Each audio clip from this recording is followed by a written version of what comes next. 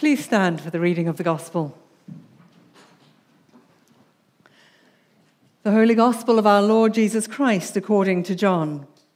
Glory to you, Lord Christ. Reading a selection of verses from chapter 13. Now before the feast of the Passover, when Jesus knew that his hour had come to depart out of this world to the Father, having loved his own who were in the world, he loved them to the end. During supper, when the devil had already put it into the heart of Judas Iscariot, Simon's son, to betray him, Jesus, knowing that the Father had given all things into his hands, and that he had come from God and was going back to God, rose from supper. He laid aside his outer garments and, taking a towel, tied it around his waist. Then he poured water into a basin and began to wash the disciples' feet and to wipe them with the towel that was wrapped around him. When he had washed their feet and put on his outer garments and resumed his place, he said to them, "Do you understand what I have done for you? You call me teacher and Lord, and you are right, for so I am. If I then, your Lord and teacher, have washed your feet, you also ought to wash one another's feet. For I have given you an example that you also should do just as I have done to you. A new commandment I give to you, that you love one another. Just as I have loved you, you also are to love one another. By this all people will know that you are my disciples, if you have love for one another." The Gospel of the Lord. Praise to you, Lord Christ. Please have a seat. There are so many things that I love about our congregation and our community here. And one of the things that I delight in is the fact that we are a high participation community. We coined that phrase fairly early on. So if you haven't realized it yet, I'd be surprised. But we are a high participation community. And one of the things that is delightful about these next few weeks is that we're going to have a number of people from our community preaching week by week. And so Juliet is going to talk to us now about the practice of service, but we are so grateful for Juliet and Philip and Charlie, of course, and also for their fan club in the back corner. Welcome, and let's pray for Juliet as she brings God's word to us. Heavenly Father, I thank you so much for Juliet. I thank you for the way that you live in her life in so many different, demonstrable ways. Thank you for the way that she has learnt to serve you and has learnt to say yes. Lord, I pray for her now as she speaks. Will you refresh her, restore her? Will she go from this place having met with you in a remarkable way, knowing that you are tangibly close to her? Help us to listen well and to hear the words that you have given her to say to us. May we also engage with you closely as she speaks. Amen. Thank you, Liz. Okay. Hi. So I have to confess something. My inspiration for the sermon came as an epiphany midway through a particularly nasty fight my husband and I were having about something super dumb. I can't exactly remember why we were fighting, but when your kid is born 2 days after your first wedding anniversary, you tend to get into a lot of really stupid fights. Anyway, what I do recall is that at some point, my very wonderful husband, in an effort to appease me, offered to do something extra special.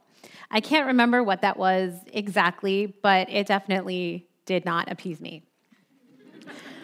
Because what I really needed, and what I needed him and wanted him to do, were some chores that he had said he would do, but hadn't yet.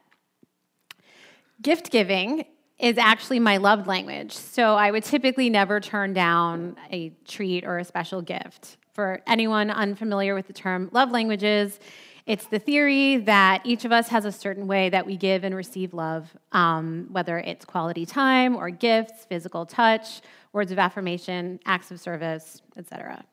Part of loving someone might include the hard work of learning to communicate love in a way that is unfamiliar to you, but also to receive love in a way that may not initially resonate as loving. In this case, the way I primarily give and receive love is by giving a gift that shows the other person that I was thinking of them. Anyway, the insanity of life with a small child turns everything upside down, including turning the idea of a clean bathroom into a very thoughtful and romantic gift. It's a gift that doesn't just benefit me, though. It benefits everyone in the household and especially anyone visiting our apartment. So Phil's offer to spend time on something other than what I had asked for and other than what he had agreed to felt like the opposite of loving. As I was expressing my feelings about this to Phil in a super kind and nice way, obviously, the words of Isaiah 58 came to mind and shut me up. In that moment, I both felt God's solidarity, like God also knows what it's like to have a beloved who doesn't do what you asked, but also conviction, because I do a lot of things that God didn't ask for while neglecting the things that he did, like fighting with my husband, but taking great care to light our Advent candles or keep Lent. It made me wonder, what is God's love language? Obviously, God is love and can love us in all different types of ways, but what delights God? What is God's love language? So I decided to meditate for a while on Isaiah 58, which also brought to mind the passage of Amos that we just read. I started to read the frustration in God's voice in a new way, which was communicated very, very well. In Isaiah 58, 1-3, can you hear that frustration? Listen. Cry aloud, do not hold back. Lift up your voice like a trumpet. Declare to my people their transgression, to the house of Jacob their sins. Yet they seek me daily and delight to know my ways, as if they were a nation that did righteousness and did not forsake the judgment of their God. They ask of me righteous judgments. They delight to draw near to God. Why have we fasted and you see it not? Why have we humbled ourselves and you take no knowledge of it? Behold, in the day of your fast, you seek your own pleasure and oppress all your workers. Can you also hear the frustration in Amos 5:21-24? I despise your feasts. I take no delight in your solemn assemblies.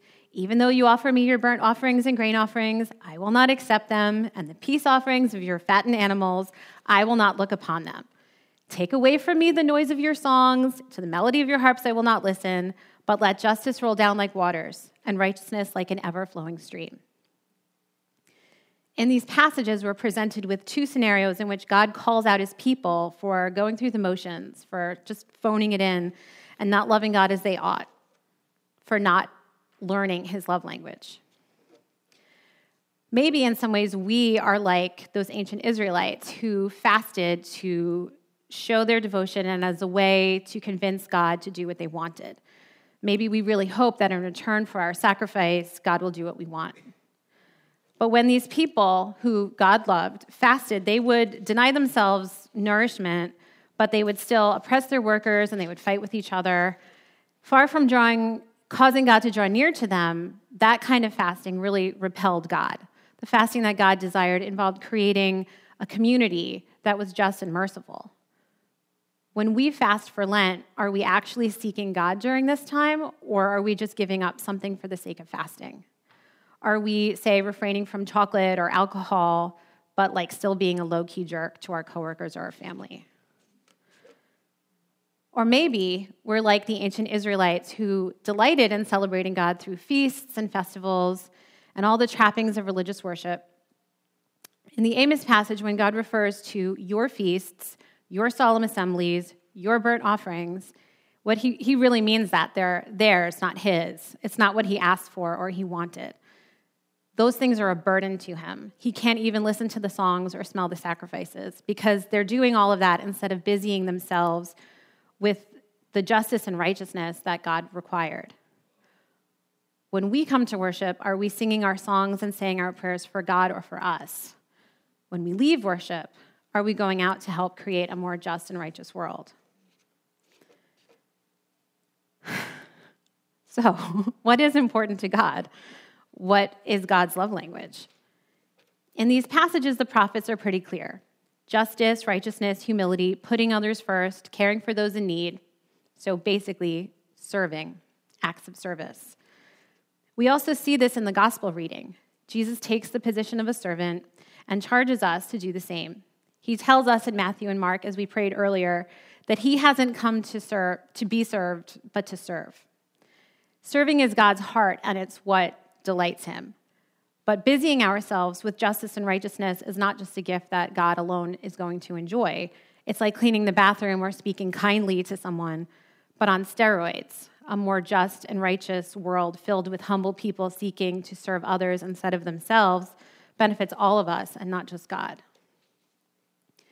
A cynical person reading these passages and hearing this sermon might think, okay, I'll just volunteer more or be nicer to people.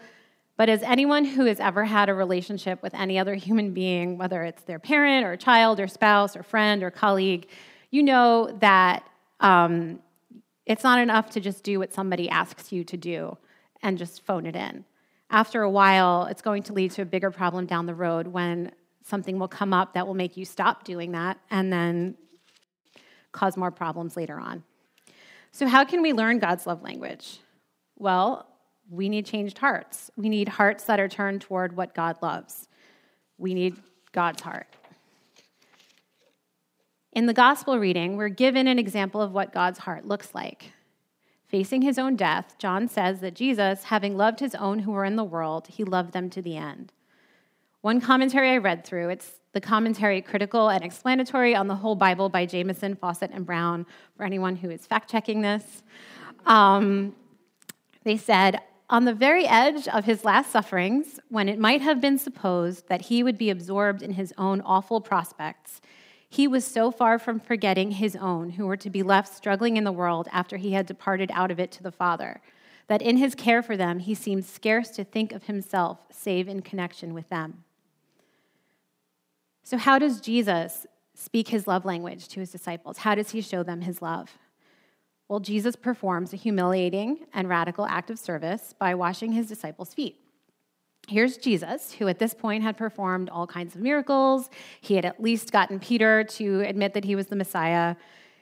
And in the middle of their meal, he gets up, he takes off his clothes, he puts on a towel, and starts washing their feet and drying them with that same towel. This is not only an extremely humbling act, it's at the time only the lowliest of servants who were not Jewish would have performed this. It would also have been unheard of, though, for someone like Jesus in relation to his disciples to wash their feet. In fact, Peter famously protests that Jesus will never wash his feet, and in the exchange he has with Jesus indicates that he doesn't get this act of love on his part. Peter doesn't get this love language. He doesn't yet have God's heart. At this point in the sermon, you might be feeling like throwing up your hands. We are a mess. We don't get it. And honestly, we're kind of the worst because sometimes maybe we don't even really want to get it. Maybe it's time to throw in the towel and find a new God that isn't as high maintenance. But that would be a mistake. Centuries before Jesus, through the prophet Ezekiel, God promises that in the time of the Messiah, I will give you a new heart, and a new spirit I will put within you, and I will remove the heart of stone from your flesh and give you a heart of flesh. And I will put my spirit within you and cause you to walk in my statutes and be careful to obey my rules. In other words, God loves us so much that he will do the hard work of helping us to learn his love language. The radical act of foot washing that Jesus performs at the Last Supper is just a foretaste of the most radical act of service that he is going to perform later on. In those same places in Matthew and Mark, where Jesus tells us that the Son of Man came to serve, he adds, and to give his life as a ransom for many. After living a life of justice and righteousness, after loving the Father perfectly in our place, he gives his life for us on the cross in our place. Through the cross, our failure to love God as we ought and to love our neighbors as ourselves is paid for. Through Christ's resurrection, we are also raised with him and made new creations and given new hearts. Through the baptism of the Holy Spirit, we are given the power to love God as we ought and to speak his love language back to him. Years after having his feet washed by Jesus and witnessing his death and resurrection, John the Apostle and author of the gospel reading this week wrote a letter to some early Christians telling them that we love because God loved us first. He would know something about that. Today we are invited to come to Christ's table, no matter whether we've loved God or our neighbors perfectly, and to receive his love. As we confess our sins and come to the table, let's allow the Holy Spirit to search our hearts and show us what we've done and what we've left undone, and the ways in which we resist serving God and others. When we receive Christ's body and blood, let's allow the Spirit to give us God's heart and to teach us to speak his love language.